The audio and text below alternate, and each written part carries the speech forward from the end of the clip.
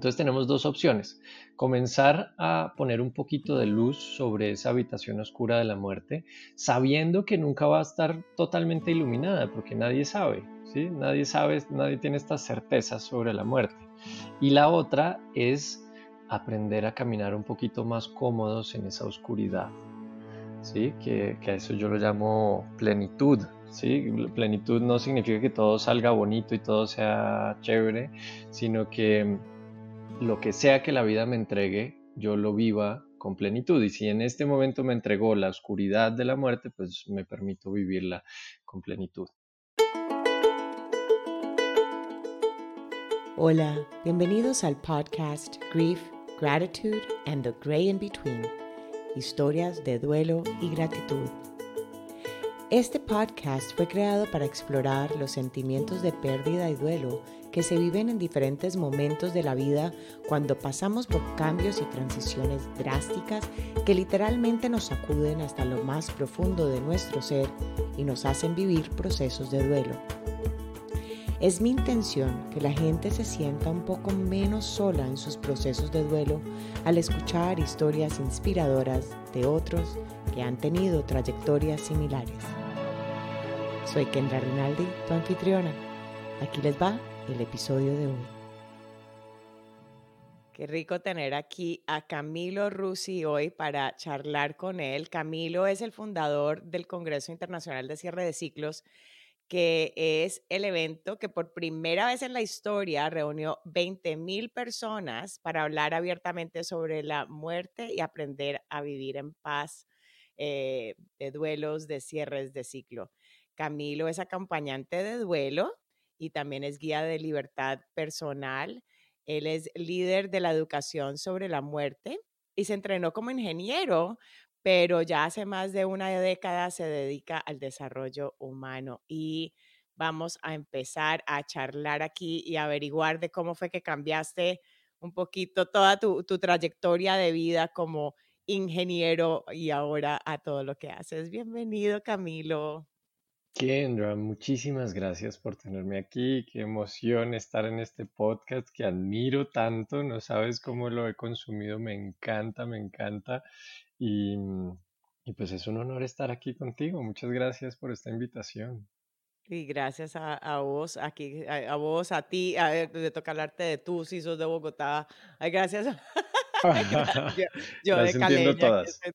las Ah, entendés todas. Gracias a vos por estar aquí y acompañarnos y ahora compartir también un poco más. Yo pues que recientemente te encontré por Facebook cuando te comunicaste conmigo y cuando vi tu página, yo decía, "Ay, Dios mío, pero es que opinamos muchas cosas tan similares y esa es la cosa que me he dado cuenta con todo este proceso, que en el último año, desde que lancé el podcast y desde que estoy hablando más de procesos de duelo, que lo empecé a hacer porque pensaba que era algo que necesitaba ser hablado y ahora que estoy en ese espacio y que sigo a personas en Instagram y cosas así, me doy dando cuenta que muchos pensamos en una manera muy similar y que de verdad es una necesidad que vimos muchos, ¿no? De que y hay ahora bastante información, pero lógicamente que hay mucha gente que todavía no sabe que hay toda esta información, estas conversaciones que estamos teniendo todos sobre tanto la muerte como sobre procesos de duelo. Entonces, súper contenta absolutamente. aquí de charlar contigo. Entonces, hablemos un poco así, ya vayamos a la parte de que la gente te conozca un poquito más. Entonces, Claro. dónde vives, dónde estudiaste, qué estudiaste y luego ya pasamos al presente de qué es lo que Súper, estás súper. haciendo. Bueno, yo nací en Colombia, vivo en las afueras de Bogotá, en una parte como un poco más natural, pero pues me la he pasado viajando los últimos años. Ahorita la pandemia me tiene un poco quieto, pero estuve viviendo en México, en Brasil, en Estados Unidos y todo el tiempo dedicado a este tema del desarrollo humano. Yo no me entrené formalmente en el tema del desarrollo humano, me entrené fue como ingeniero ambiental, imagínate. Entonces, claro, es un salto grande, entre comillas, pero de la ingeniería esta mentalidad como un poco sistémica le hace mucha falta a la parte del desarrollo humano, que a veces es como, entre comillas, muchas comillas, muy hippie, ¿no? Como un poco volado. Entonces, pues me ha servido infinitamente el entrenamiento como ingeniero y yo digo que la vida como que si uno se deja, lo va empujando a donde debe estar, ¿sí? Y yo siento que debo estar justamente donde estoy acá, acompañando estos procesos de duelo, impulsando la educación sobre la muerte, impulsando el tema de la gestión de las emociones, del amor propio y bueno, todos estos temas como tan profundos, tan humanos, pero yo los empujo de manera un poquito más práctica, sistémica, muy ingenieril, pues. Entonces, sí, la vida de a poquitos. Yo sí ejercí un tiempo en ingeniería y después como que la vida me dijo, pues, mira, fíjate que esto no es lo tuyo.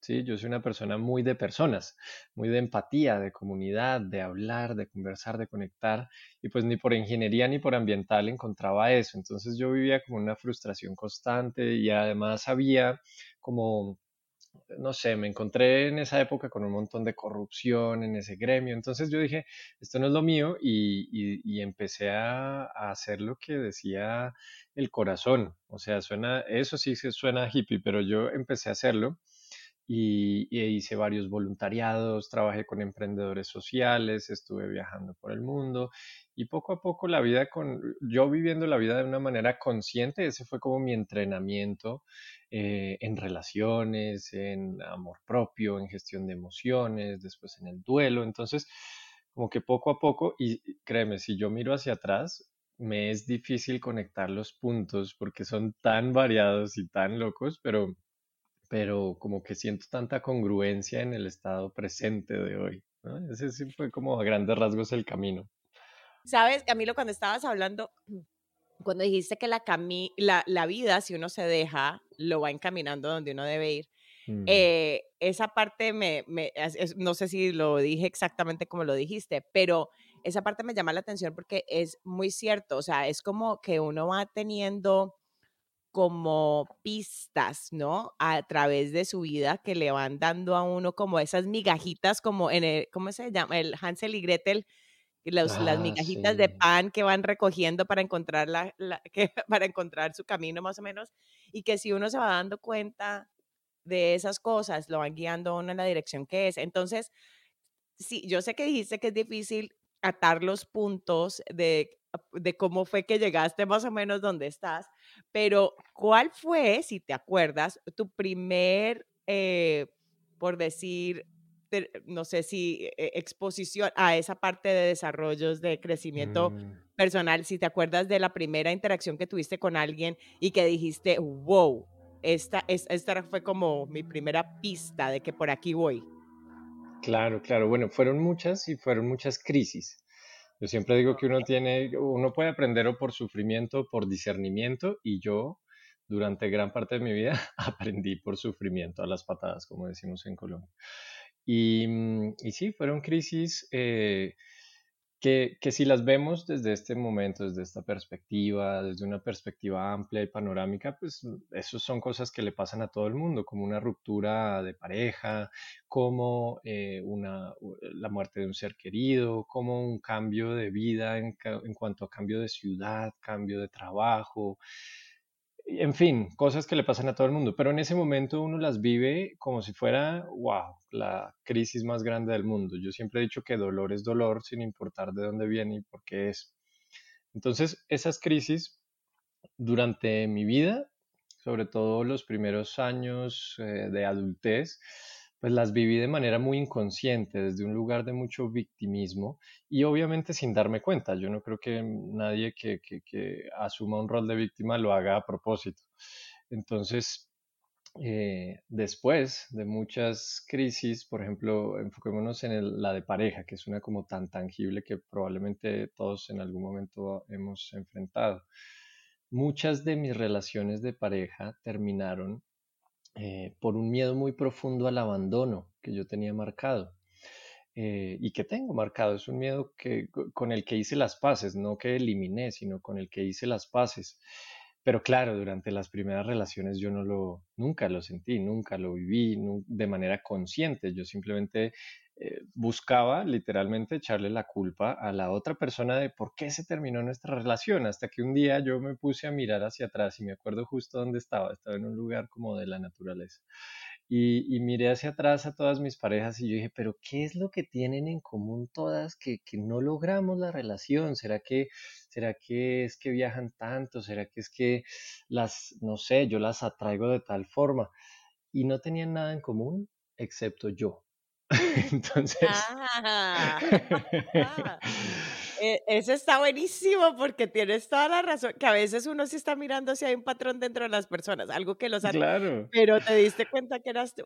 Okey, sí, o bueno, sea, sigue todas ahí, tenían estoy dos intrigada, ojos y, estoy y yo. intrigada. Entonces, ahí fue cuando yo dije, wow, ok, si lo único que ellas tienen en común soy yo, pues por un momento, y a pesar de que a mi ego le duela profundamente, voy a voltear el reflector de luz que lo tenía hacia ellas, hacia afuera, y lo voy a voltear hacia mí. ¿Sí? Y ahí fue que comencé a reflexionar y no fue una iluminación, no fue un trabajo de años, simplemente fue un trabajo de reflexión, de darme el tiempo de ya no reflexionar sobre lo de afuera, sino sobre lo de adentro, de Ujú. escribirlo. A mí me sirve mucho escribirlo a mano y, y ahí descubrí ese miedo profundo al abandono. Sí, que después, más adelante, comprendí que es un miedo con el cual todos llegamos, ¿sí? En nuestra evolución, en los 200.000 años de evolución que hemos tenido como especie, abandono era igual a muerte, ¿sí? Si tu tribu te abandona, quedas como muy vulnerable ante el clima, los predadores, la hambruna, etcétera, y lo más probable es que murieras. Entonces desarrollamos intrínsecamente este miedo al abandono. Claro, hay personas que lo pueden tener más marcado que otras y sobre todo cuando reprimimos ese miedo al abandono se marca más, profundiza más. Y bueno, toda esta historia es muy chistoso porque yo dije, bueno, descubrí mi miedo al abandono, ahora sí. O sea, ya voy a tener las mejores relaciones, mi siguiente pareja ya no va a sufrir estos conflictos que yo genero a raíz de miedo al abandono. Pero como te lo imaginas, pues no fue así. Toma Uno cree práctica, que, ponerlo en exacto, uno cree que práctica. solo haciendo conciencia, como que ya, las cosas Ujú. funcionaron, pero no. La conciencia es un primer paso, pero también llevamos como una inercia de toda nuestra vida, pues haciendo las cosas de cierta manera. Y me acuerdo también perfectamente en este momento, yo estaba conduciendo un carro y ella estaba al lado y de alguna forma, no me acuerdo bien, percibí que la relación se iba a terminar de alguna manera, porque yo iba a viajar, porque ella iba a hacer una decisión de educarse en otro lugar, algo así. Y empecé a sacar conflictos como Houdini, o sea, así por arte de magia, y empecé a traer conflictos de la nada. Pero entonces estaba yo ahí en el asiento del conductor y mi conciencia estaba ahí atrás mirándome y diciendo, pero ¿qué estás haciendo? No entiendo qué estás haciendo si ya sabes qué es lo que estás haciendo, Saboteando, estás saboteándote. saboteando. Sí. Ujú. Entonces hay una etapa en todos estos procesos de desarrollo humano en que yo la llamo incompetencia consciente. Yo todavía hago las cosas de manera, entre comillas, incompetente. Yo sé que es una palabra un poco fuerte, pero simplemente no hago las cosas como sé que me convienen o que nos convienen, pero soy consciente de eso. Y en Ujú. esa etapa es muy difícil porque no puedo hacer nada al respecto. Tengo tanta inercia y todavía me dejo llevar tanto por esa inercia evolutiva que no puedo hacer nada al respecto. Y bueno, desde ahí yo dije, bueno, la respuesta no es solo hacer conciencia, la respuesta es hacer conciencia y poner en práctica y tener compasión en el proceso. Y ahí me fui sumergiendo y sumergiendo en estos procesos. Y claro, por haberlos vivido tan íntimamente desde la experiencia, entonces podía compartir si es que alguien me pedía apoyo. Eh, entonces, así empezó todo, con estas crisis. Es que, ¿sabes? Cuando la gente dice, y tú dijiste, o sea, yo no estudié para hacer esto, yo no estudié, pero qué más universidad que la vida, ¿no?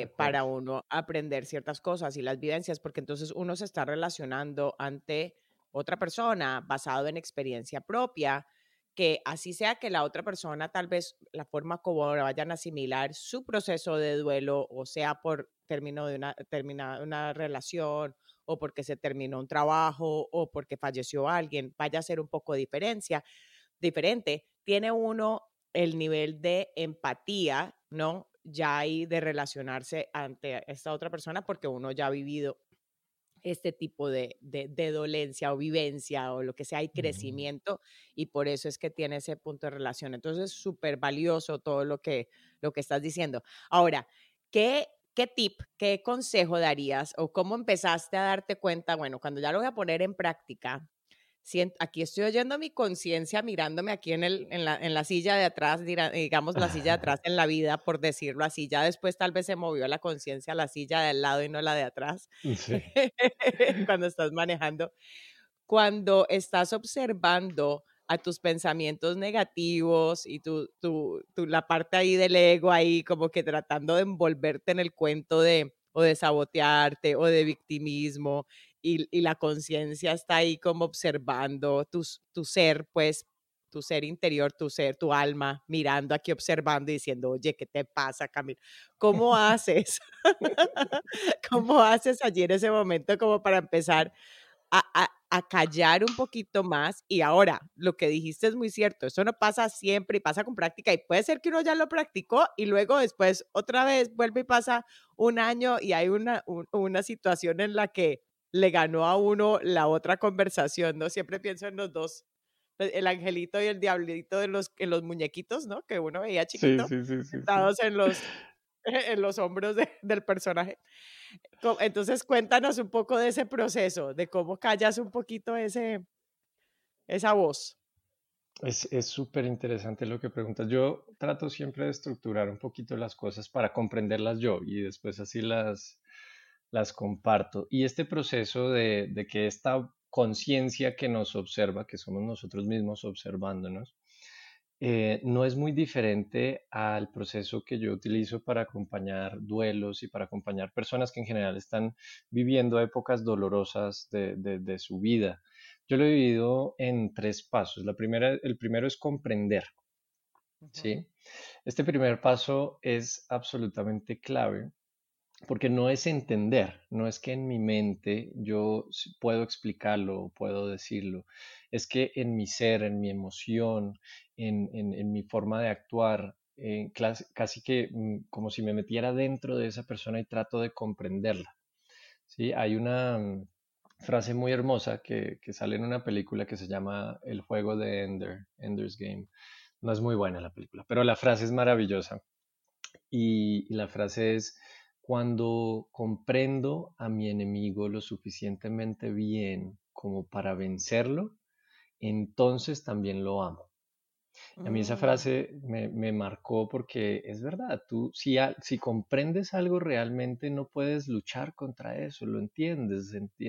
Y entiendes que si tú fueras esa persona, em, y si hubieras crecido con las mentalidades, en las situaciones, circunstancias, papás, todo de esa persona, estarías haciendo exactamente lo mismo. Acá el ejercicio, cuando yo me observo a mí mismo, es comprender por qué yo estoy obrando de esta manera, que tiene mucho que ver con lo que hablábamos de la evolución, de los miedos, del miedo a la muerte, que es raíz del miedo al abandono, el rechazo a la soledad, al maltrato, etcétera. Entonces, cuando yo logro este primer pasito de comprender, eso me ayuda al segundo paso, que es la ausencia del juicio, es dejar de juzgar. ¿Sí? Y el juicio, en Colombia tenemos el dicho de que hay que ser juicioso, pero no me refiero a ese juicio. Juicioso en Colombia es como tenemos que hacer la portarse tarea, bien, ser portarse responsables, bien. portarte bien, Mm, pero no, acá el juicio me refiero a hacer una división, ¿no? Como esto es bueno, esto es malo, esto no soy yo, esto sí soy yo, esto es separado de mí, ¿no? Entonces, cuando yo le quito el juicio a, por ejemplo, en este caso de estoy autosaboteándome, el primer juicio que hago, así automáticamente, es autosabotearte es malo, ¿sí? Sabotearte es malo. Y entonces esa carga de que algo es malo y de que estoy haciendo algo malo desencadena un montón de otros sentimientos, como el de culpa, por ejemplo, como el de rabia contra uno mismo, como el de a veces victimismo porque entonces empiezo a proyectar todo eso que siento en el otro o en la otra.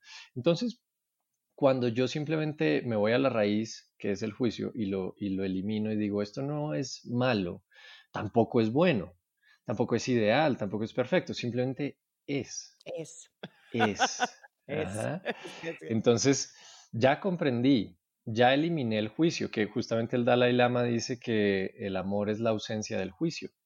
Entonces ya estoy en un entorno de amor, ¿sí? Y ya puedo llegar al tercer paso, que es acompañar. Y ojo que acá es acompañar, no es controlar. Porque claro, entonces la mente analítica y controladora lo primero que quiere hacer es arreglar. No, pues Camilo está siendo un saboteador terrible, está proyectando su miedo al abandono, entonces vamos a arreglar a Camilo, porque Camilo está mal. Entonces fíjate que para poder querer arreglar algo, lo que tenemos que Viene un juicio. pensar, exacto, tenemos que Hay tener un ese juicio de que estamos mal. Y no Sí, sí, estamos sí. mal, simplemente estamos pasando por una circunstancia que puede ser incómoda, ¿sí? Entonces cuando esa conciencia que está ahí sentada al lado o atrás en el carro me observa, me comprende, no me pone juicios, entonces ya me puede acompañar y se vuelve hasta chistoso. ¿No? Se vuelve como este observador está diciendo, mira, mi avatar, este cuerpo de carne y hueso, Camilo, está haciendo un desastre y nos estamos dando cuenta, está haciendo un desastre, pero ya lo está viviendo con ligereza, con compasión, hasta con humor, ¿sí? Y claro, y le va a doler este desastre, pero es una oportunidad de la vida que te dio de sentir ese dolor, esa tristeza, ese abandono. Y ya desde ese lugar de compasión, ¿sí? Desde esa energía mucho más sutil, entonces las cosas comienzan a desenvolverse solitas. ¿Sí? Yo Ujú, siento que lo que frena todos estos procesos, tanto de duelo como de desarrollo humano, es la lucha, es el buscar eliminar, el buscar detener, el buscar luchar contra lo que ya es, ¿sí? Y ese miedo que estoy sintiendo y esa acción que estoy tomando ya es. Entonces, si yo dejo de luchar contra eso, puedo abordarlo desde un lugar mucho más amoroso.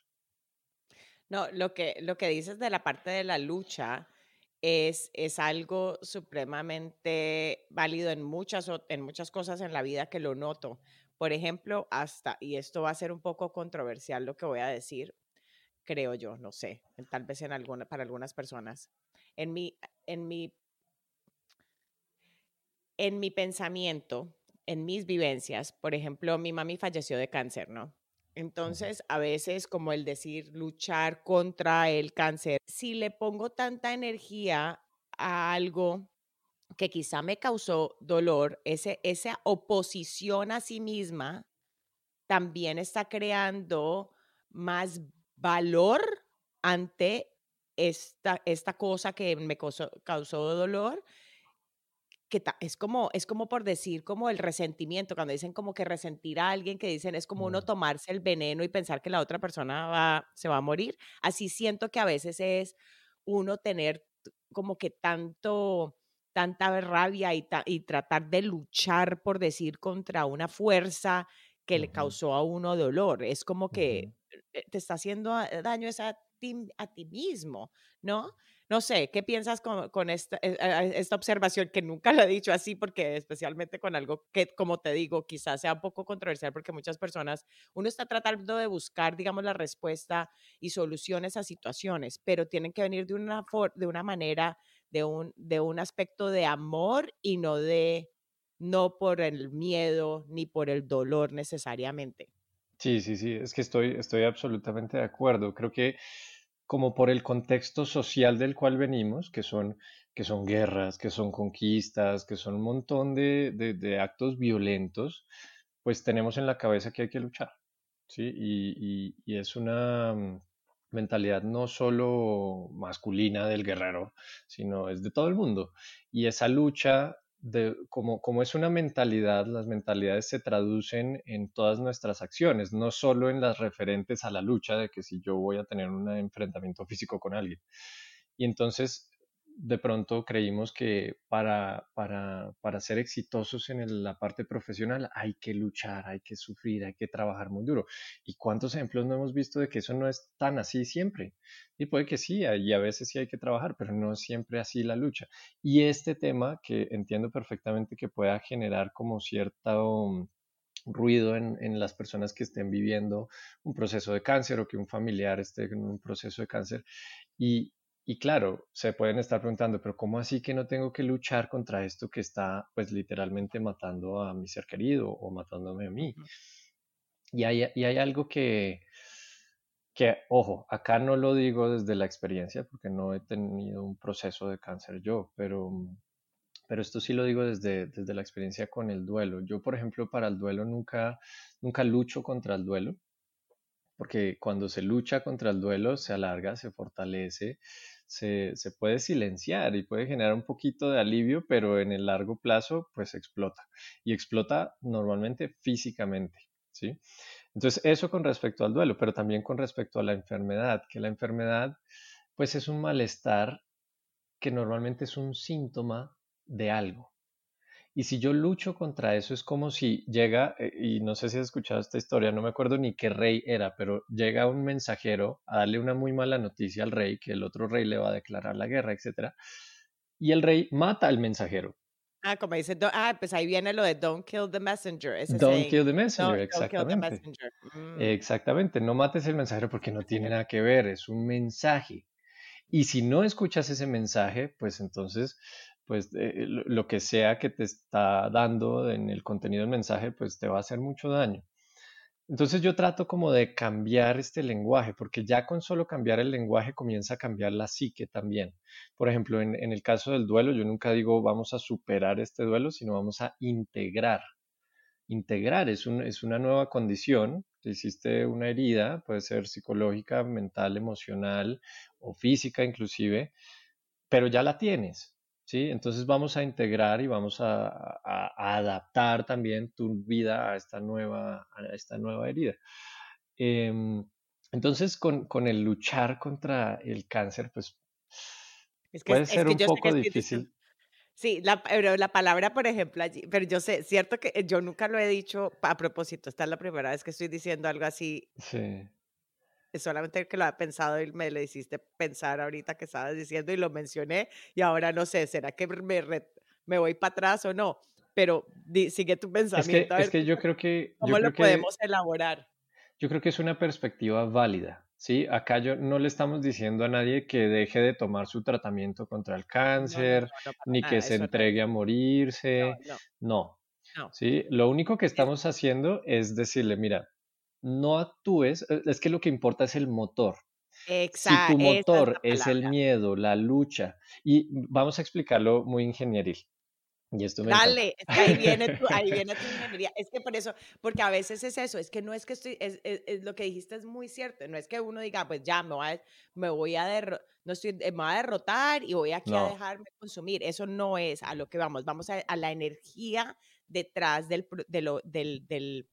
de la acción, ¿no? Que es la energía atrás. Entonces, dale con la exacto, ingeniería, exacto. Entonces, laboremos aquí. y sí, y con ingeniería me refiero como a la parte como lógica, tangible, Sí. porque yo les digo energía y muchos dicen, no, pues este debe estar pensando como en cosas esotéricas. No, no, no.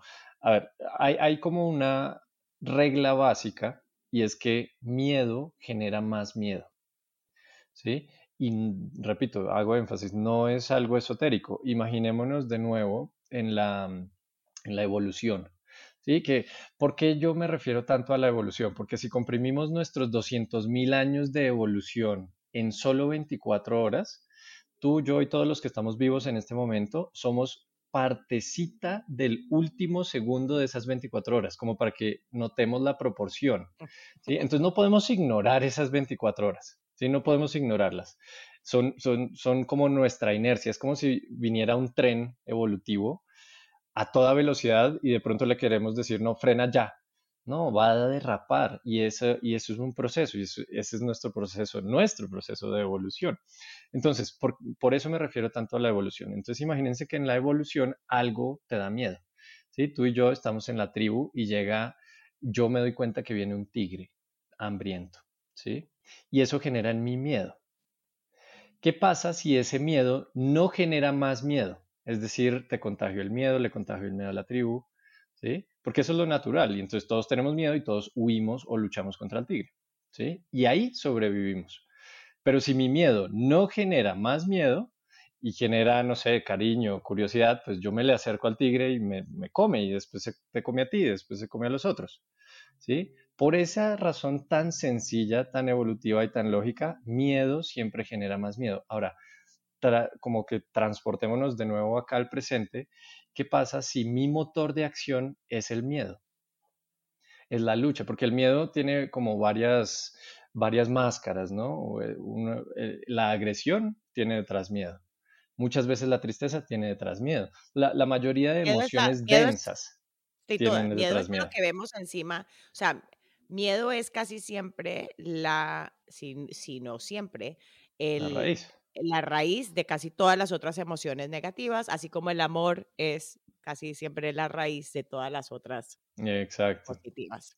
Exacto, exacto. Entonces, si ya entendimos que miedo genera más miedo, pues mi lucha contra el cáncer, si está basada en la lucha, en la agresión y en el fondo en el miedo, va inevitablemente a generar más miedo, ¿sí? De manera directa o indirecta.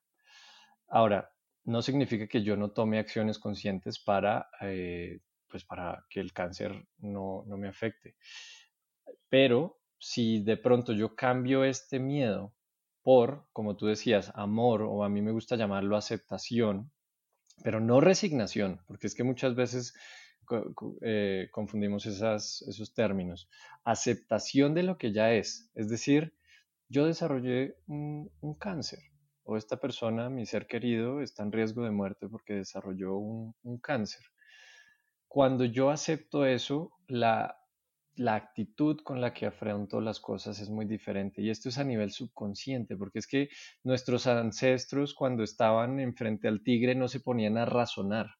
Era su No, era subconsciente el que survival. los salvaba. Y hoy Sí. en día nuestro subconsciente todavía es el que actúa frente a el miedo. Ujú. Entonces, creo que tiene mucha congruencia lo que dices de no necesariamente tengo que luchar contra el cáncer. Es una opción y como todas las opciones son válidas, pues también lo puedes hacer, pero hazlo con la conciencia de que cuando estás actuando en base al miedo probablemente vas a generar más de eso. Mientras que la aceptación genera como armonía, genera un poco más de equilibrio, por lo menos a una experiencia dolorosa como el duelo o como una enfermedad le quita el juicio, le quita la carga, le quita el peso adicional que yo decido ponerle cuando la juzgo como negativa, no debe pasar, no debe estar y voy a luchar. Entonces, ahorita pasemos a la parte de duelo. Me gusta lo que tú dices, algo sobre la muerte. Dices, ¿qué eres lo que dices? Comprender la muerte. No, no, espérate, dime tu lema es Claridad claridad sobre la de muerte. muerte. Eso, claridad Claridad sobre sobre la la muerte es muerte, libertad para la vida. liberarte, ok, vuélvelo a claridad sobre la muerte es libertad para la vida. Hablemos de eso un poco. ¿Qué fue lo que llevó a que tuvieras esa asociación en tu propia vida de tener claridad hacia la muerte, de cómo eso cambió tu claridad en tu vida? Sí, pues mira, hubo varios eventos que me llevaron a esta conclusión de que claridad sobre la muerte es libertad para la vida. Y ahí hago énfasis en la parte de claridad, que claridad no significa que lo entiendo todo, que lo sé todo, que lo domino y lo controlo todo, porque es que eso es lo que a veces quiere esta mente analítica ancestral que tenemos, porque si antes no controlábamos, pues moríamos, pero acá lo único que buscamos es un poquito más de claridad y yo lo uso como con una analogía y es si tú entras a una habitación y está completamente oscura, pues te mueves con mucha más cautela. Incluso te puede dar un miedito de que haya algo en esa habitación. La claridad es simplemente encender un poco la luz o llevar una vela o encender todas las luces. Entre más claridad, más te das cuenta de lo que verdaderamente hay en esa habitación y entonces esos miedos que antes existían porque percibías que podría haber alguna amenaza, pues tal vez ya no existen simplemente. Entonces por eso claridad sobre la muerte, que es una habitación oscura para la mayoría de nosotros, porque no sabemos qué va a pasar, cuándo va a pasar, cómo va a pasar, qué hay después de la muerte. Como hay tantas interrogantes, perdona, al respecto, que se vuelve una habitación muy oscura. Entonces tenemos dos opciones. Comenzar a poner un poquito de luz sobre esa habitación oscura de la muerte, sabiendo que nunca va a estar totalmente iluminada, porque nadie sabe, ¿sí? Nadie sabe, nadie tiene estas certezas sobre la muerte. Y la otra es aprender a caminar un poquito más cómodos en esa oscuridad, ¿sí? Que a eso yo lo llamo plenitud, ¿sí? Plenitud no significa que todo salga bonito y todo sea chévere, sino que lo que sea que la vida me entregue, yo lo viva con plenitud. Y si en este momento me entregó la oscuridad de la muerte, pues me permito vivirla con plenitud. Entonces, en mi vida hubo un par de eventos que me empujaron a esto, como a estas conclusiones. La primera fue el fallecimiento de mi abuelito. Él falleció cuando yo tenía apenas 8 años y, y ese duelo quedó absolutamente atorado, porque en esa época, en mi familia como en muchas, digamos que esto no es culpando a nadie, sino simplemente es resaltando un poquito como el desconocimiento y tabú que tenemos alrededor de la muerte, como culturalmente en general. Pues nunca me contaron de su enfermedad, nunca tuve yo como un espacio de acompañamiento en mi duelo, y tampoco ni siquiera fui a los rituales funerarios, no me llevaron, ¿no? Por lo que estaba, entre comillas, muy chiquito para saber todo esto y para ver a toda esta gente llorando y así, que bueno, hoy en día esa perspectiva cambió radicalmente. El caso es que ese duelo a mí me quedó atorado durante más de 20 años, ¿sí? Hasta que de pronto un día, relativamente hace poco, alguien mencionó a mi abuelo, alguien me lo hizo recordar y ¡puf! Como que se soltó. Yo ya estaba en un nivel en el cual yo me permito sentir todo lo que sienta. Entonces como que ya tenía abierta esa puerta de la emoción y solo fue traer un recuerdo, una imagen mental y se liberó ese duelo y fue algo Mm, sumamente hermoso, hermoso, se sintió ligereza, se sintió claridad, se sintió paz, se encendió una luz ahí en la habitación, que claro, yo había ignorado esa habitación durante más de 20 años y sentí como esa libertad, que por eso la frase es claridad sobre la muerte, es libertad para la vida, sentí como esa libertad de, wow, yo me cargué esta ancla durante más de 20 años y de pronto la puedo soltar. ¿Sí? Y no tengo que cargar, para mí el mensaje para los que escuchan es, no tenemos que cargar esa ancla más de 20 años para poder soltarla. Se puede soltar ahí mismo. Y si hay más anclas y si la ancla está muy pesada, pues también se puede ir ujú, soltando, no con el objetivo de no tenerla, sino con el objetivo de sentir esa libertad, porque es que no, el duelo no es algo para quitarse, para superar, es para sentir. ¿Sí? Yo siento que a esta vida vinimos a eso, a sentir. ujú. Entonces, privarnos ese privilegio creo que no tiene mucho sentido. Em, y bueno, esa es como una parte muy tangible. Hay otra parte un poquito más esotérica, que ahí sí es más esotérica, que tiene que ver con un sueño que tuve, pero no un sueño así de yo quiero hacer tal cosa, sino literal un sueño, o sea, dormido. Y ahí dormido, no me acuerdo del sueño, pero me levanté con unas ganas de escribir así muy intensas. Entonces me senté en el computador y escribí, como en medio, en un trance. Y ya saben que yo soy muy ingenieril, muy lógico, entonces todo el tiempo estuve cuestionando, pero no sé ni qué estoy escribiendo, pero escribía. No fue algo muy largo, fue como página y media, 2 páginas. Y, y cuando acabé, porque no paré ni un segundo mientras la escribía, fui a leerla y la primera frase que leí fue, yo soy la muerte. Y claro, ahí mi corazón se aceleró, empecé a sudar, porque si la muerte te está escribiendo, pues tú asumes culturalmente lo peor, ¿no? O te vas a morir, o alguien se va a morir, o te van a dar un mensaje macabro, ¿no? Por toda esta asociación, eh, diría yo, falsa que tenemos de sufrimiento y miedo con la muerte. Entonces, empecé a leer esa carta, no te imaginas lo que lloré mientras leía esa carta, pero no estas lagrimitas, sino como el río de lágrimas que El sale de agua. solito del ojo y que uno se pregunta, ¿será que me va a deshidratar? Pero mi llanto no era un llanto obviamente de tristeza, era un llanto de dicha, de soltar, de liberación, porque esa no era una carta macabra, no fue una carta macabra, sino una carta de Y, amor de parte de la muerte. y la escuché ya en Sí, ahí YouTube, está en que YouTube. tenemos que poner, y se llama, en YouTube la pueden encontrar como Yo Soy la Muerte, No, se como la, llama una carta de... espérame, la busco para decirles el nombre sí, sí, exacto. y y también si me acuerdo de ponerla abajo los enlaces cuando ponga, pero dime, una carta Ya te digo, ya te aquí es buenísima, a propósito, mientras que Camilo busca, además que Camilo la grabó él mismo leyéndola y es súper linda, especialmente si alguien está pasando por este miedo a la muerte o está pasando un proceso de duelo.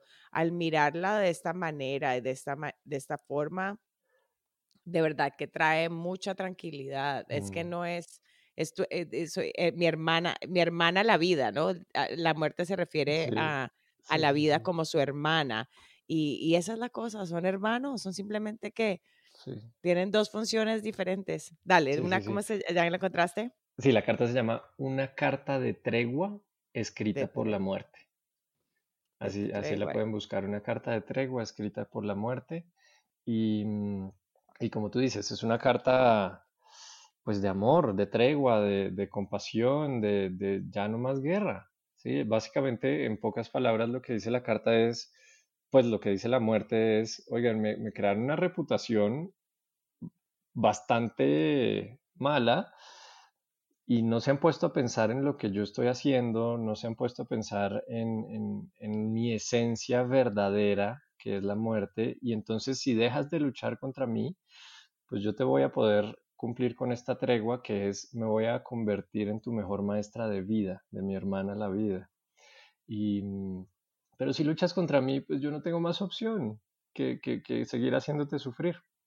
Entonces es una carta que, claro, cuando yo la leí, pues además de como toda esta liberación emocional que tuve, como que sentí una ligereza después y después de como permitirme sentir esa ligereza tan profunda, yo dije, ¿por qué me siento tan libre? Mm, Y es como ese sentimiento de eso a lo cual le habías huido durante toda tu vida. Y no solo tú, sino todos tus ancestros le habían huido. Eso era como lo más temido. Ese era el verdugo, ese era el que nadie quería tener cerca. Cuando dejas de luchar contra eso, pues toda esa energía que utilizabas en huir, como que queda libre. Y entonces la puedes sientes usar en esa vivir, libertad. Exacto. la puedes Entonces, usar en vivir. fíjate que uno puede, ahí tuvimos los dos ejemplos, ¿no? Puedes aprender o por sufrimiento o por discernimiento. Yo en este caso de la carta no tuvo que fallecer alguien muy cercano a mí y vivir un duelo muy profundo para sentir la libertad que te puede traer la conciencia sobre la muerte. Porque no es la muerte la que te lo trae, sino es la conciencia y la aceptación sobre la muerte lo que te trae esta libertad. Bueno, todo eso es como lo que da raíz a esta frase de No, claridad sobre la muerte es libertad para la vida. me encanta, me encanta, me encanta porque sí es muy cierto, porque lo que pasa es que la muerte lo que ayuda a darnos es también cierto aspecto a ver, de propósito también, o sea, porque si en últimas, si viniéramos a este mundo y viviéramos infinitamente en este mundo físico, o sea, tal vez no viviríamos como con urgencia y como con propósito, como que, uy, hoy tengo que hacer esto, lo otro, porque voy a hacer Ujú, X, Y, Z, o sea, da eso, un propósito, da un propósito de vida, saber que en últimas tiene uno que tratar de hacer lo que puede porque uno no sabe cuándo va a ser el último día y si uno tiene cosas por hacer, cosas que decir, personas que amar, personas ujú. que con quien compartir. Hay que hacerlo cada día. Si no, si siempre se piensa que hay un mañana, hay un mañana, hay un mañana, pues no vivimos con propósito. De Entonces, acuerdo. sí, es muy lindo. Ahora, volviendo entonces al tema de la muerte, creaste entonces un evento en febrero, ¿fue? Ujú, Febrero, sí. em, cierre de, conferencia de cierre de ciclos. Congreso de cierre de Congreso, ciclos. perdona, congreso de cierre de ciclos. No, no estoy leyendo, estoy diciéndolo en mi cabeza, de mi cabeza. Está bien, está bien. Congreso de cierre de ciclos. Y entonces, cuéntanos, ¿qué te llevó a hacer este congreso? ¿Cuál fue el proceso, perdón, para llevarlo a cabo? Y pues el exitazo que tuvo. Y además hay acceso a partes de este congreso también, o todo el congreso también ahora. Entonces, cuéntanos sobre eso a medida que vamos aquí cerrando nuestra conversación. Claro, claro. Bueno, entonces el Congreso nace, digamos que el empujón final para crear este Congreso fue la carta que te conté. Entonces, gracias a esa carta yo dije, bueno, esto es por acá. Este sentimiento de paz, de libertad que yo tengo en este momento es algo que hay que compartirlo, porque ya hay sufrimiento por doquier en el mundo gracias a esta malinterpretación de la muerte o interpretación diferente de la muerte. Y pues, ¿por qué no poner sobre la mesa una visión o varias visiones más bien? Pusimos muchas visiones: psicológica, tanatológica, incluso artística, espiritual, varias visiones sobre la mesa, para que cada quien por primera vez se tome el trabajo y el placer de hacerse su propia perspectiva sobre la muerte y no simplemente ir con la corriente de lo que te enseñaron de que es sufrimiento y punto. Sí, no niego que la muerte pueda traer cierto sufrimiento, pero no es necesario y se puede, sin duda alguna, y eso lo demostramos en el colegio, en el Congreso, se puede abordar desde un lugar mucho más de curiosidad, en el peor de los Ujú. casos, y de amor, en el mejor de los casos. Em, entonces, la carta me empujó a esto, pero digamos que detrás de esto también siempre ha habido como esta, no sé, mi mente como que por naturaleza busca incongruencias. Y pues para mí era una incongruencia muy, muy clara el hecho de que eso que nos une a todos los seres vivos, que es la muerte, lo que lo que hace justicia, ¿sí? No discrimina en absoluto. Eso que es universal para los seres vivos, lo único que es seguro para los seres vivos es lo más temido por los seres humanos, ¿sí? Que supuestamente somos la especie más desarrollada. Sí. Entonces, como que eso para mí no tenía ningún sentido, sobre todo después de haber vivido varios acercamientos de mucho amor con respecto a la muerte, ¿sí? Entonces, fue un trabajo épico, monumental, o sea, fueron 7, casi 8 meses de trabajo intenso, de trabajo completo, tiempo completo, más de tiempo completo. Reuní un equipo y menos mal, porque sin ese equipo, pues simplemente no se hubiera podido dar el congreso.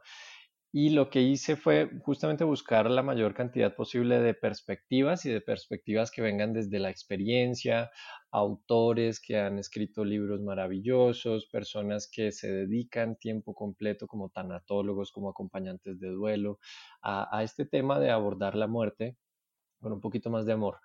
Y los entrevisté a todos, que bueno, ese los entrevisté suena mucho más fácil porque es coordinar agendas de personas súper comprometidas, primero llegar a ellas, que tú haciendo el podcast estoy segura que te has enfrentado a eso un poco. Hay personas que quiero entrevistar, pero que mando emails y, ni idea, nunca Sí, he escuchado de regreso. O sea sí, que, sí, bueno, sí. está bien, todo a su debido tiempo. Todo a su tiempo, y sí, y me pasó mucho eso que tú mencionas, ¿no? Pero al final estuvieron los ideales, ¿sí? Yo siento que hicimos como un dream team de la muerte, los llamamos los Thanos expertos, los expertos en la muerte, y, y, y me devuelvo a lo que decías al principio del podcast, ¿no? Como que entrando en este mundo te vas dando cuenta que hay más y más gente en él, solo que como la muerte no es popular, no es taquillera, pues entonces no mucha gente los ve.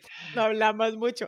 No, sí, como que no es algo que de pronto piensen que se está hablando al respecto, porque lo que dices no es Exacto. popular, y porque si uno comienza a hablar, como que la gente dice, este tan, Sí, ¿cómo se puro dice? morbo. Morbid, sí, Sí, sí, sí. hablando de eso. Además que también esa es otra de las cosas culturales, ¿no? Que a veces uno no habla de eso, porque Mm. hablar de eso es atraerlo, ¿no? Es como que si uno, pero pues Decime si eso no es súper, decime si eso no es Yo muy ya de estaría más cultura. muerto.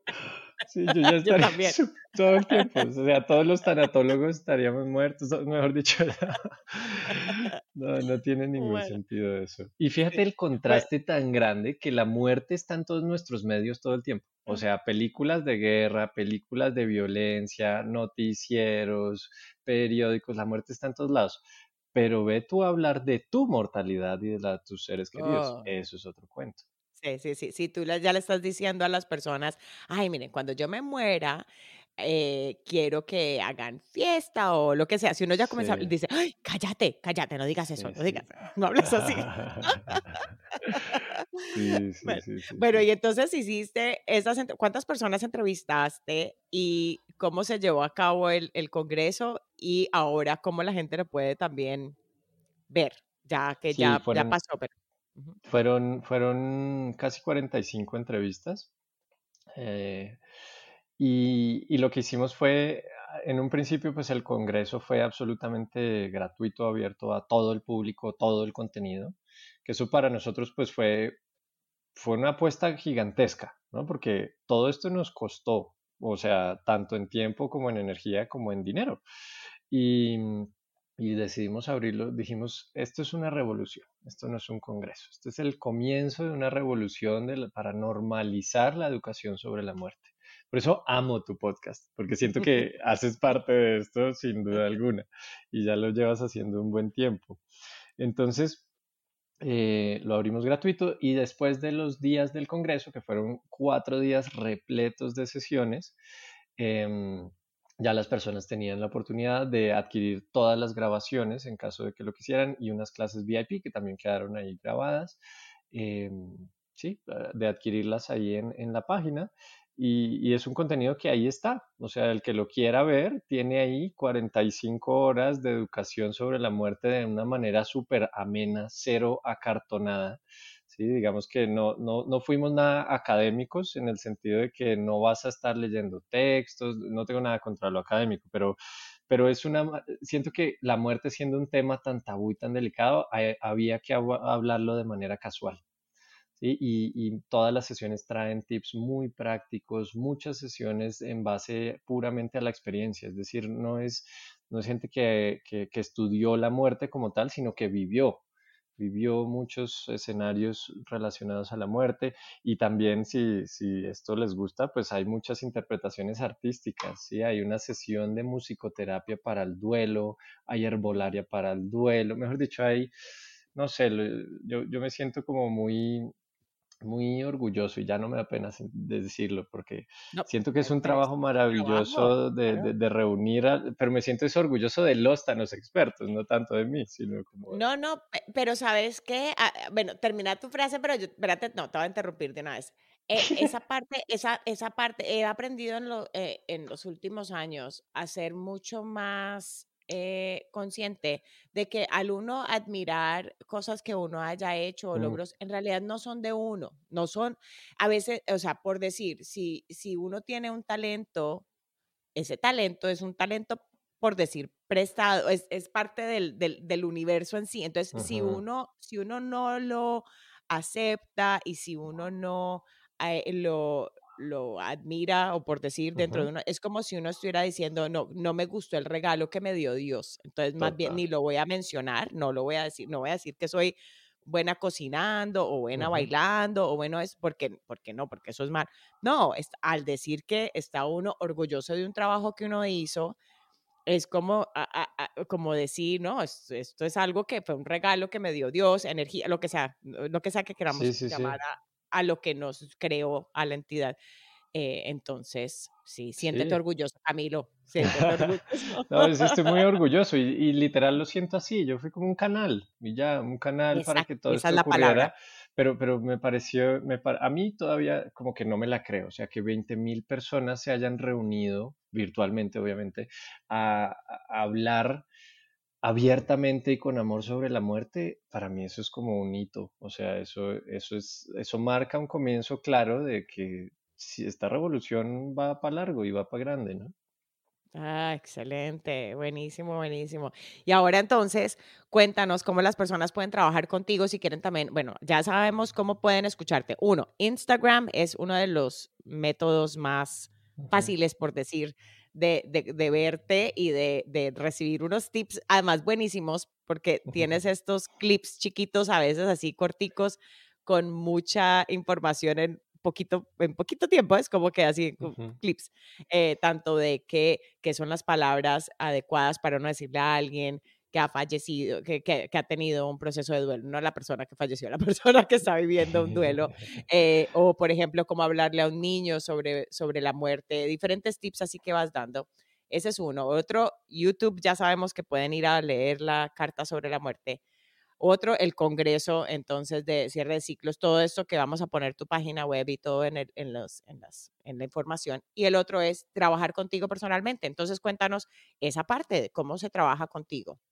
Sí, bueno, digamos que antes de meternos a trabajar juntos en el uno a uno, que es como el proceso que más energía le dedico, haciendo sesiones uno a uno, tú también estoy seguro que sabes que, pues, que hay que dejarle bastante energía a esos Ujú, procesos. Entonces yo les recomiendo que sí, efectivamente vayan al Instagram y vean si resonamos, porque tampoco yo no soy para todas las personas y no todo el mundo es para todo el mundo y no hay nadie bien ni mal, es simplemente lo que te sirva a ti en ese momento.